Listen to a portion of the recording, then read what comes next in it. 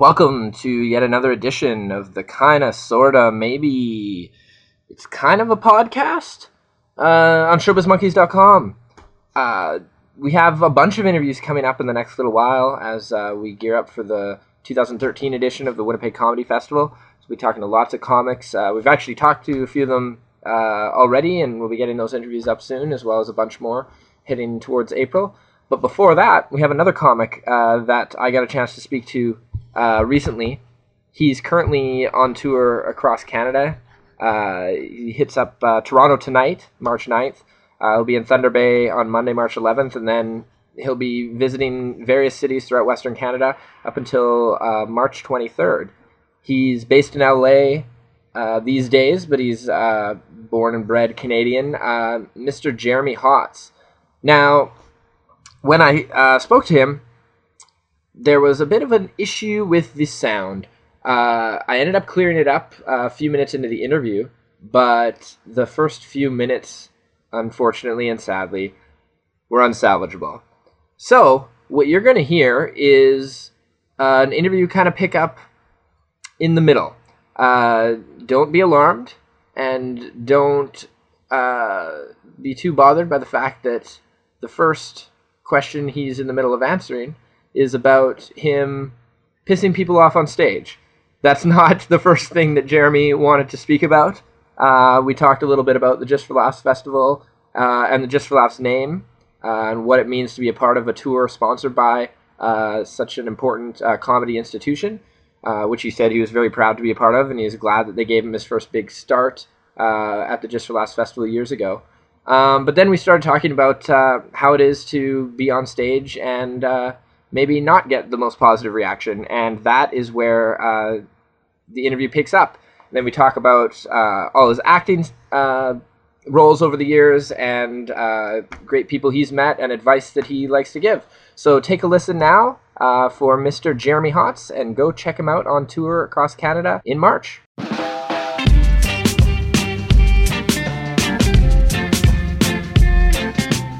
Hi, my name's Jeremy Hotz, and welcome to showbizmonkeys.com. Around this town, I'm alright. Around this town, I'm alright.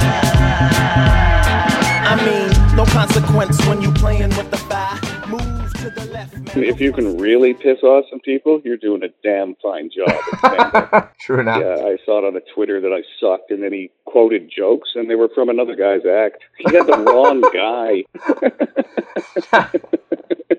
I laughed out loud when I read that. Well, yeah. If you're being like virtually heckled for someone else's material, that's Yeah, that was the high point. And that's when I realized, okay, this Twitter thing is just whatever. Some people are just on there to hate. They don't even know what they're hating. It's hilarious. I think, yeah, life has probably always been that way. They just now have a source for it, or yeah. Yeah, but I wasn't aware, and probably you weren't, and the world wasn't aware. Exactly, and now we're all aware. Yeah, now, yeah. It's funny, isn't it?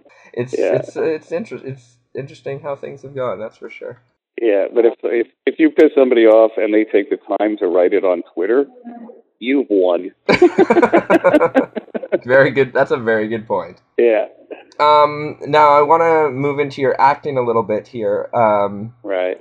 Specifically to start with the Newsroom, which I watched a little bit when it was first on, but I was a little young for the target audience at the time. I should have been watching it at the time still, but I don't think it was really on my radar when it came out. Right. But then rewatching it a few years afterwards, around like just before it had come back for a couple more seasons, I ended up watching it and falling in love with it and thinking it was probably one of the funniest shows still to this day that's ever been on the air. I was very fortunate. Yeah, I was very fortunate to get on that show. That was really good.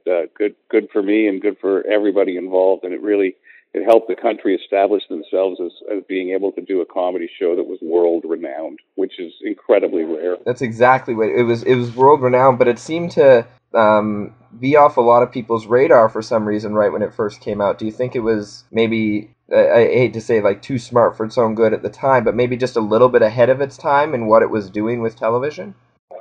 I think it was ahead of its time with what it was doing with television, which is great. And I think that it was an important thing. And I think that what hurt it more than anything else was the fact that there weren't enough of them the first season. I think there were only 6.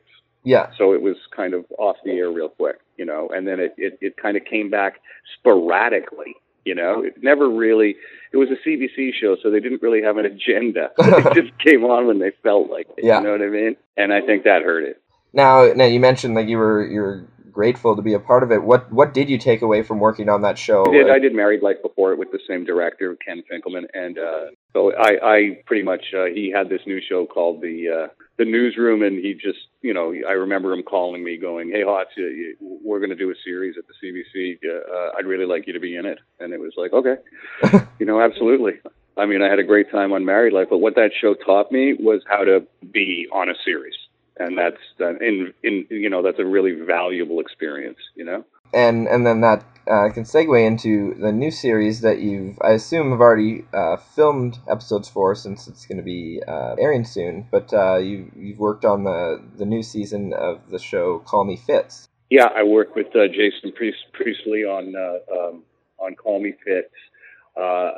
Those haven't aired yet. You're right. I believe that season starts in September, and that's on the HBO. So that was a great thing, and that's when I really realized the impact of the Newsroom, because I'd moved to America, and I did a couple of pictures and stuff, but I never really, that's when I really leaned on the stand up, because that's what I really enjoyed doing. And then when I came back and I did Priestley's show, and the crew and the rest of the cast, they kind of looked at me like, they just accepted me right away. I just respect from being on the Newsroom. So I didn't really realize it until I kind of got to Halifax and got on that set, but that was a great experience as well. And it was nice jumping back into episodic television again.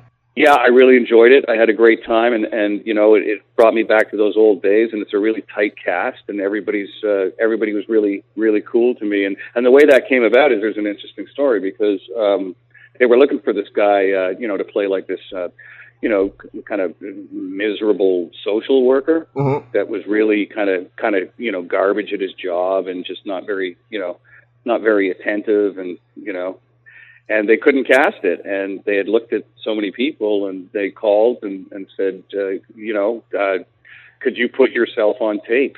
And I'm like, well, no, I don't have a camera or nothing. So my manager called me and said, just get someone to put it on your iPhone, just tape it on your iPhone. And I'm like, are you sure? And she's like, yeah, absolutely. So I got Tanya Allen, who was on the Newsroom with me. She played the girl on the Newsroom. Uh-huh. She came over with her. She came over and taped me on my iPhone, and then I don't know. It took us about 2 hours to figure out how to upload it to the internet to send to them. But we finally figured it out. And then about an hour later, they phoned and said, "Hey, you want to be this guy?" And I'm like, "Yeah, okay, sure, no problem." So if you want to be an actor, get an iPhone. Yeah, get an iPhone and figure out how to upload videos, and that's yeah.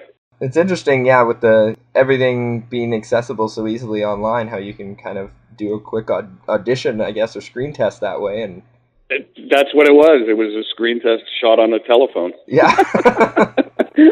Time to change, huh, man?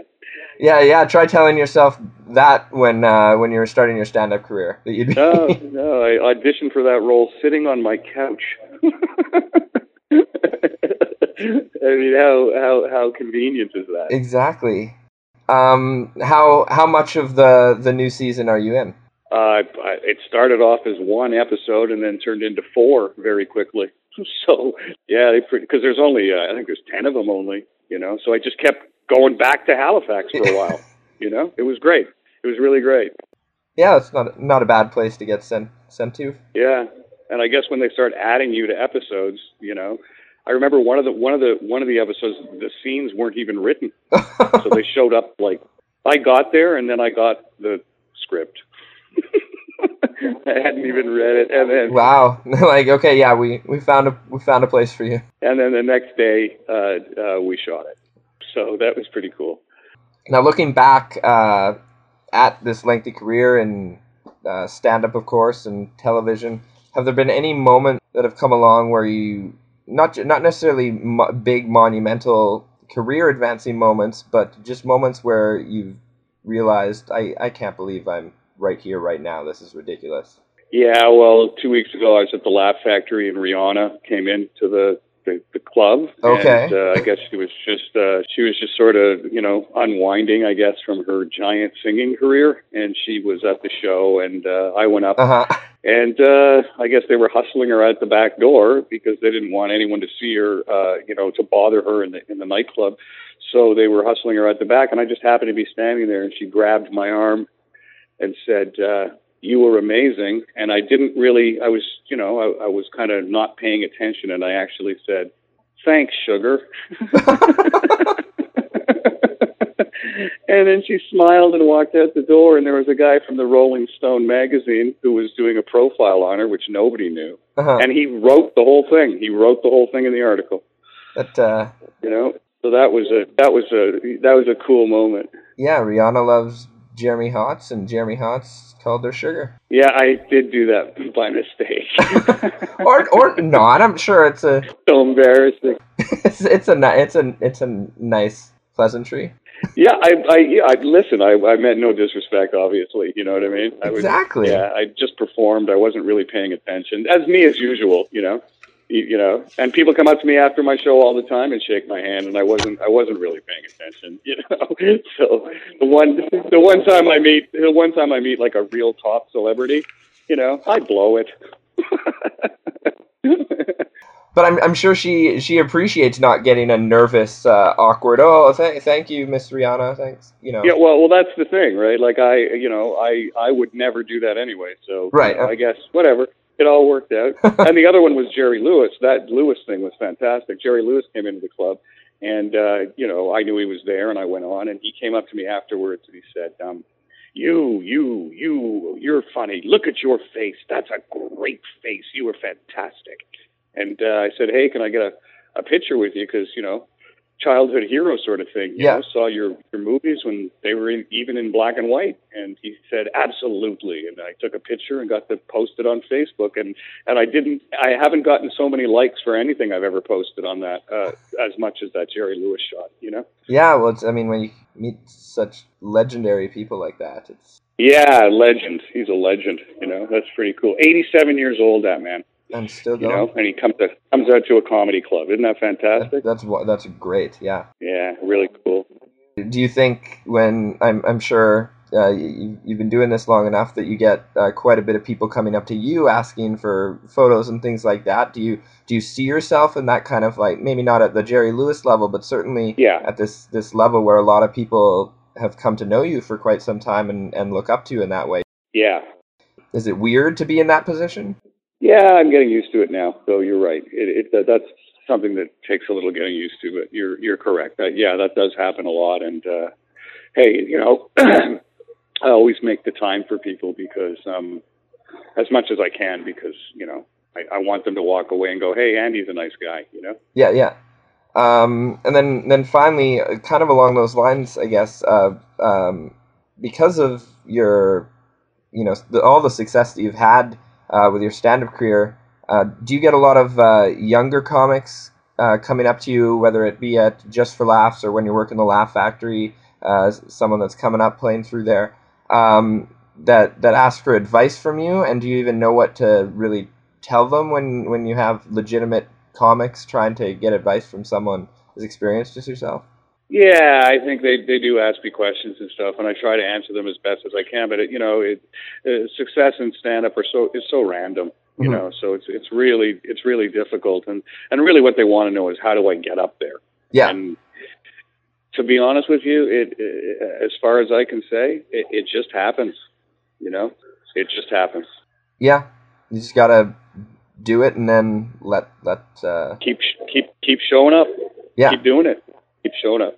And I'm lucky because I can't do anything else, so I gotta show up. Well, luckily it worked out quite well for you then, if that's the case. Yeah, really lucky. The one smart decision I made in my life was to be a stand-up. Everything else I've blown.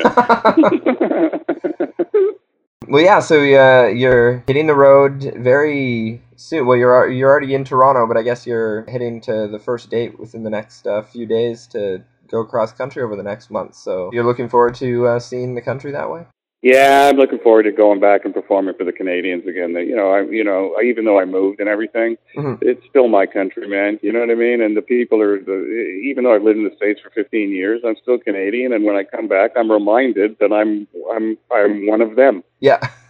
And that's, even though Americans look like us and sound like us, they're the most un-Canadian people I've ever met in my life. ShowbizMonkeys.com